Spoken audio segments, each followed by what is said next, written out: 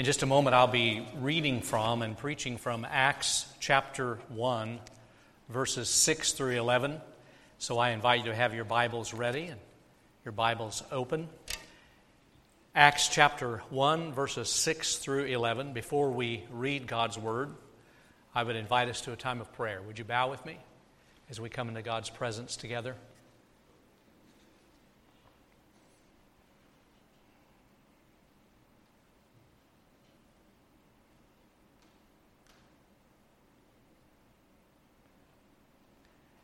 Our loving Father, you are good to us, and your goodness and provision are so wonderful. The earth responds with beauty and with bounty, and for that we thank you. And on this particular weekend, we thank you for the freedoms we enjoy, for those who've made ultimate and enormous sacrifices that we might enjoy them. And this morning we pray for people in other nations and other places of the earth without freedoms. We lift them up to you. We commend to your gracious care women and men in the armed forces, those in our fellowship who are ill and grieving, those who are broken by life, broken by tragedy. We pray for our city. We pray for our church's mission.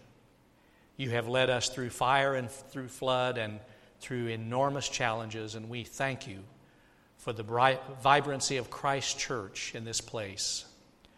We pray for our upcoming Vacation Bible Camp, for our upcoming basketball camp and all of the mission trips of the summer season.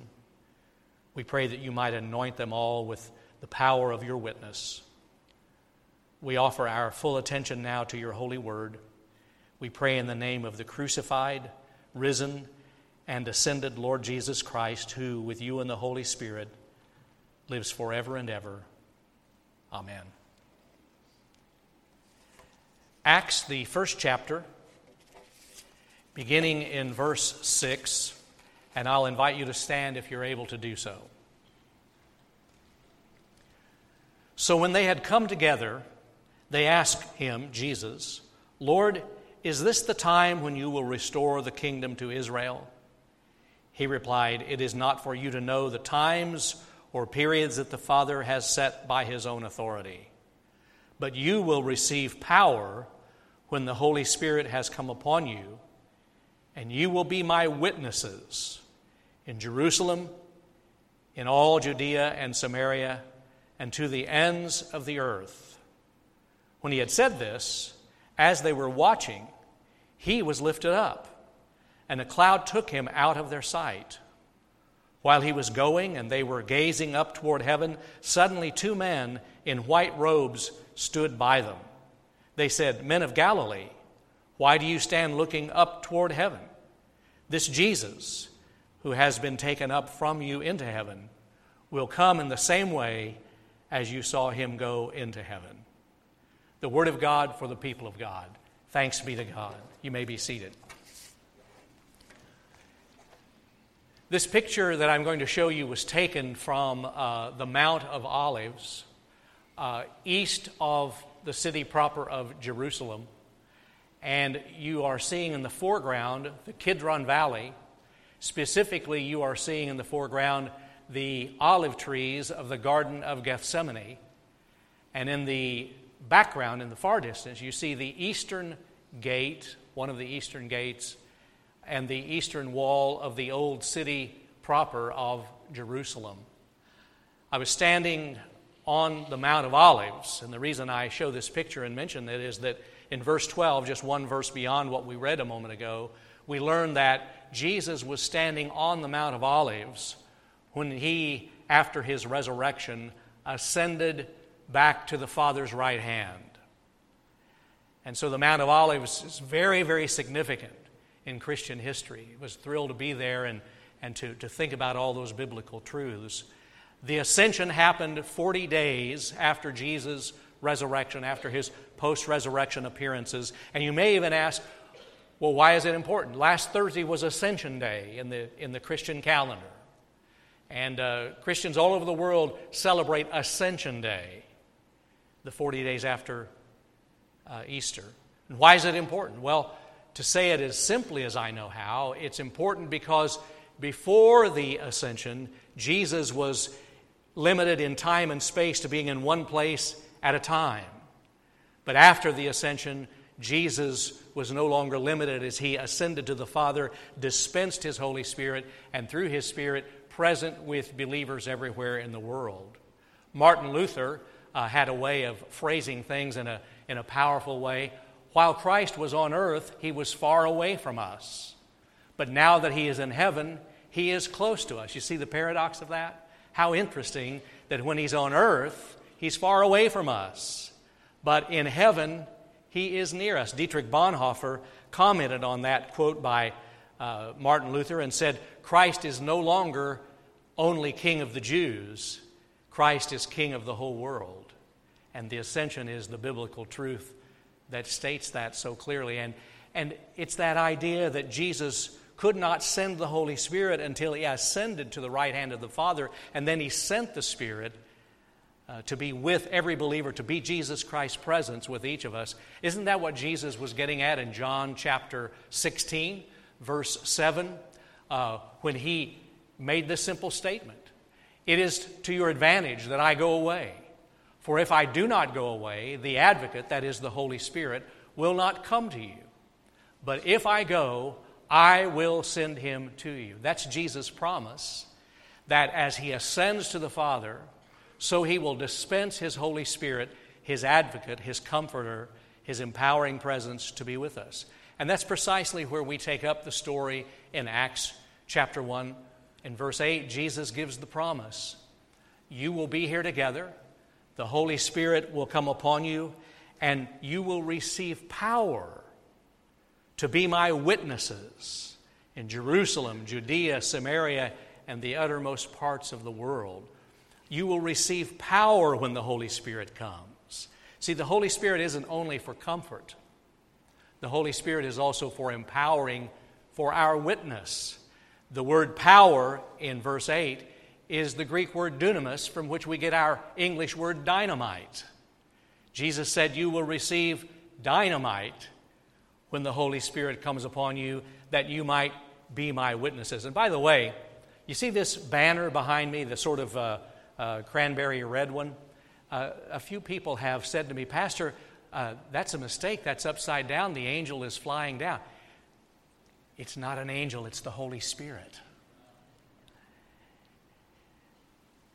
Some of you didn't even notice that. Some of you noticed it and didn't have the courage to ask me about it.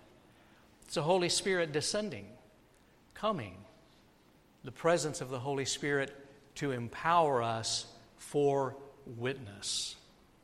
Now, I want us to think this morning for a little while about what it means that Jesus sends his Holy Spirit to empower us to be his witnesses. Witnesses, not his experts. You see the difference? To be called an expert is to put a lot of pressure on yourself. It's all up to me, my talent, my moving around of circumstances, my manipulation of the situation. It's all up to me. We're not experts. Jesus never called us to be experts. He calls us to be witnesses. And there's a huge difference. When I pastored in St. Joseph, Missouri, at King Hill Baptist Church, I got a phone call in the middle of the night from the police. You never like to get a phone call from the police in the middle of the night. They told me that a group of young men, just boys, almost men, had been caught red-handed on our church parking lot trying to steal the batteries from our church buses, and in the process vandalizing the buses. And they wanted me to come. I came. I signed the report. I was later called to court to testify. And if you've ever been called to testify, you know that the day is pretty well blown. I sat out in the hallway of the courthouse for most of the day, just twiddling my thumbs and waiting. And I was finally called in, and they swore me in and asked my name and my vocation. And now what did you witness that night? Well, I got a phone call from police. I was called down there, and the police started telling me about these boys, and they said, whoa, you can't give hearsay testimony. You can only give testimony to what you witnessed. And I wanted to say to the judge, I've watched enough TV, I knew that. I'm almost a lawyer. I've watched Perry Mason. And Law and Order hadn't started back then yet, but I'm really I'm an expert. I almost have a law degree. I've slept through the second half of Law and Order a lot of times. And I knew that. I wondered why they'd called me to testify. You can't testify to that which you've not witnessed or experienced. To be a witness for Christ is not to be an expert. It is to simply share and testify to who He is to us, what He is doing in our lives. And that's powerful. That's powerful. And yet it keeps the pressure off of us. We don't have to testify to that which we've not experienced. A little girl was just at the developmental stage mentally to where she was still a very concrete thinker. She had not moved into that developmental stage of being an abstract thinker. She'd listened carefully to what the pastor had said, and on the way home from church, she said, Mama, I just don't understand. The pastor talked about Jesus coming into my life. She said, but if Jesus came into my life, He wouldn't fit. He would just stick out all over. And she was right. If Jesus Christ is in our lives, He should stick out all over. What's more, whatever is in our lives sticks out all over. And if the ascended Lord Jesus is not central in our lives, whatever is sticks out all over. Witnesses, not experts, witnesses. Just share what's sticking out all over you. Did you notice carefully the question that the disciples asked Jesus in verse 6? And did you note carefully Jesus' answer? The disciples, even though they experienced the resurrection, they were still thinking earthly political kingdom. They were sort of just rubbing their hands together and saying, now Jesus, is now the time that you're going to restore the fortunes of Israel? Now are you going to restore the kingdom the way it's supposed to be? And Jesus said, whoa, wait a minute. It's not for you to know the times and seasons. Literally in the Greek, it's not for you to know the chronos and the kairos. Times and seasons, not your business. You're just supposed to be waiting on the Holy Spirit, and then you're just supposed to witness to my work in your life. You leave this second coming stuff to me. And do you think maybe Jesus has a word for us today? Instead of being obsessed with the obscurities of His second coming, why don't we just get busy and share about His first coming? Just bear witness to His first coming. And I like the way the angels phrase it in verse 11. On that Mount of Olives, Jesus is ascending and disappearing from their presence, and their mouths are open and they're looking up. And the angels basically say, what are you gawking at? Get busy. Just close your mouth and get busy. Don't stand here gawking up into heaven. Get to work. Be my witnesses, not my experts. Do you know, extensive polling and research has shown, depending on which survey you read, that people who start coming to church or who start coming again to church, between 75% and 90%, depending on the survey, between 75 and 90% of people who start coming to church start coming because someone invites them.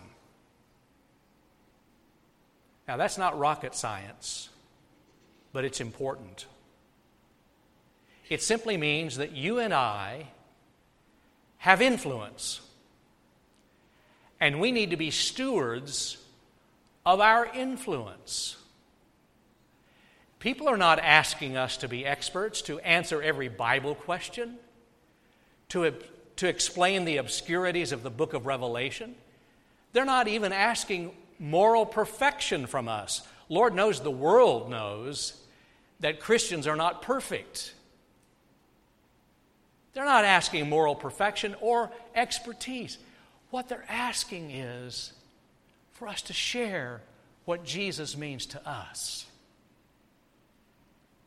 And as the angels said to the disciples who were gawking up into heaven, "Why are you standing here? Get busy. This same Jesus will come back sometime." People want to know why we have hope. Do you know that you are very close geographically and emotionally to people in your life who don't have hope? You think about it. Their lives are baseless. Their lives are without organizing realities. Their lives are without foundations for the storms that come. They are hungry for hope. And our testimony could make a difference as we simply share. Witnesses, not experts. And you think about this influence business and the stewardship of it. I think sometimes we forget that the blessings that come into our lives are not for hoarding. Whether those blessings are financial, or the blessings of family, or the blessings of a wonderful church, or the blessings of friendship, those blessings are not for hoarding. They're for sharing. And these gifts we have to share in church, wonderful blessings, but we forget sometimes that they're not ends in themselves. The spiritual gifts we have are not just for Sunday entertainment. They're not simply to be kept in the four walls of the church. There is in my house, in my study, the room that I use as my study, a shelf, and most of the shelves in my study, as you might guess, are covered with books. But there's this one shelf that's dedicated to baseball. And there are at least 5 baseballs that over the years, since I was about 12 years old, that I've collected with autographs of baseball players and managers, and they're treasures to me. I wouldn't get them down and play with them and get them grass stained. They're just for show. I have an 11-year-old grandson named Quentin who has a way of asking questions that get to the point. And he was in my study looking, and he was wanting to go out and play, and he kind of cleared his throat and said, "Do you have any baseballs that we can actually use?" Oh, I love a child's honesty most of the time. And do you ever wonder if God's asking that question of us, or maybe the unreached world is asking those questions? That's really pretty. That's really nice. You do so many cool things in your building, but do you have some influence and some giftedness and some talents that God could use out there in real life? Witness, not expert. You will receive power and you will be my witnesses. I want to remind you that the early believers, the women and men who first testified to Jesus and formed the core of the early church, they were not seminary trained. They were not theologians. They were not lawyers and experts in law, God's law. They were homemakers, carpenters and fishermen and farmers and common laborers. Not only were they common in their vocations, some of them had some real troubled, spotted pasts. Simon Peter had publicly denied Jesus 3 times. Mary Magdalene literally had demons of her own to deal with. You know, if you wait till you're morally perfect to ever be a witness, nobody would ever share Jesus. If you wait till you get all the problems in your mind and heart figured out, all the problems in your family and at work figured out, if you wait till everything's perfect, you'll never be a witness. But God took those common, ordinary people and said, you're going to be my witnesses. You're not experts, and you're not perfect, but you're going to be my witnesses. And God built a church. Christ built a church out of those imperfect witnesses. I always get amused. The city of Jefferson every spring has this large item trash pickup day. And it's always fun to see who gets excited about the large item trash pickup day. People go, oh, wow, we can finally get rid of this or we can get rid of that. But you know who else gets excited about the large item trash pickup day? People who drive around looking at curbside and examining equipment.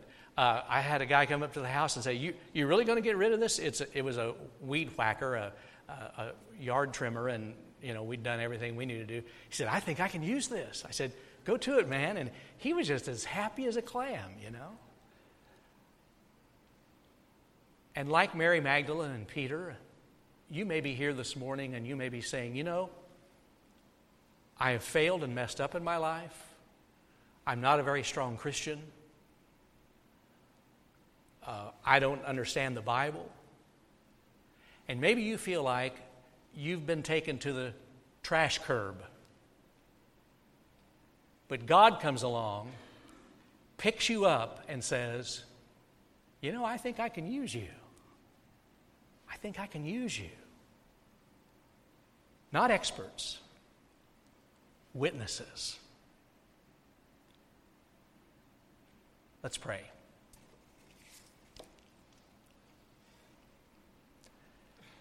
As we bow for just a moment, we take a breath, we center,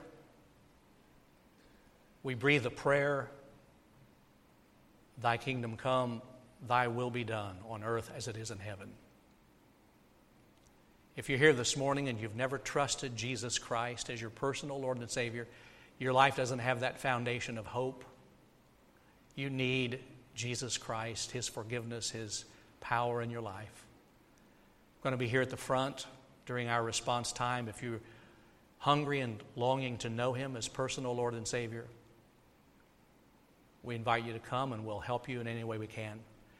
There may be a believer here this morning who wants to draw closer to the Lord or to pray about a particular matter or join this church or ask for a special prayer for some service, some project that is ahead of you, some calling on your life. The altar is open. The time is yours during this response time. Heavenly Father, let your will be done here on earth, here in Jefferson City, here in this place, as it is in heaven. Amen.